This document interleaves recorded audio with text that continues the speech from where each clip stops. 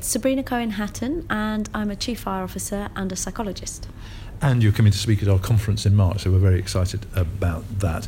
Now, that psychology part of that, I mean, it sounds to me as if one of the things you've done as somebody who I think it's fair to say had a pretty checkered educational background at school for reasons we might talk about, but you then went on and did a PhD, and so you take a kind of analytical approach to the fire service, which is dealing with really difficult things. So what is that psychological side?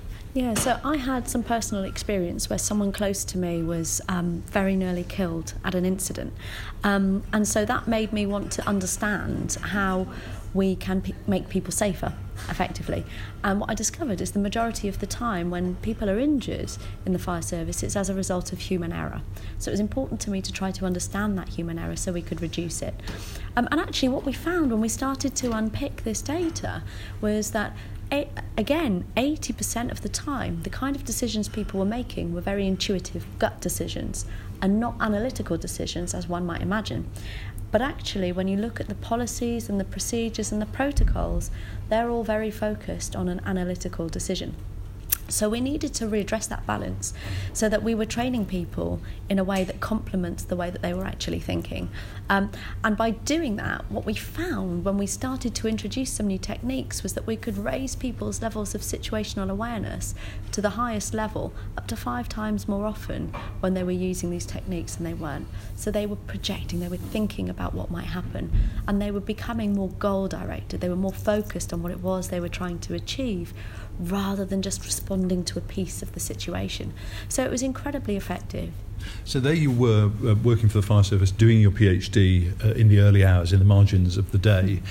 That probably surprises your older self if you look back to your younger self, because I think it's fair to say you had an incredibly challenging time from the age of kind of 14 onwards.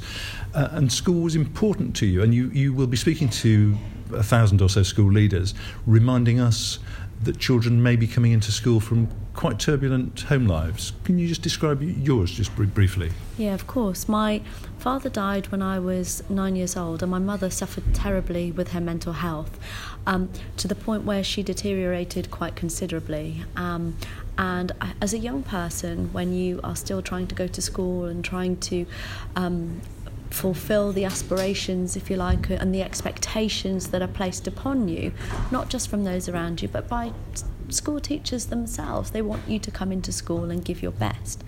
But actually, if you're dealing with something like the mental health of a caregiver, if you're living in poverty, if you're going into school and you're hungry and you're cold, if you're going into school and you're being bullied because your clothes are dirty because you've got nowhere to wash them, when you add on the additional pressure of the expectation to perform, that can be really, really tough.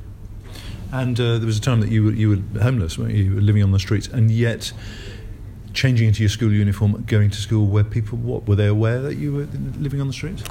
I think some were, certainly towards the latter part, yeah. One of my teachers saw me selling the Big Issue and crossed the street to avoid me. So I'm pretty certain that people knew the situation. But actually, there's another point to this. This was real life before the Children's Act of 2004. We had a social worker. There were so many signs in school that we were struggling.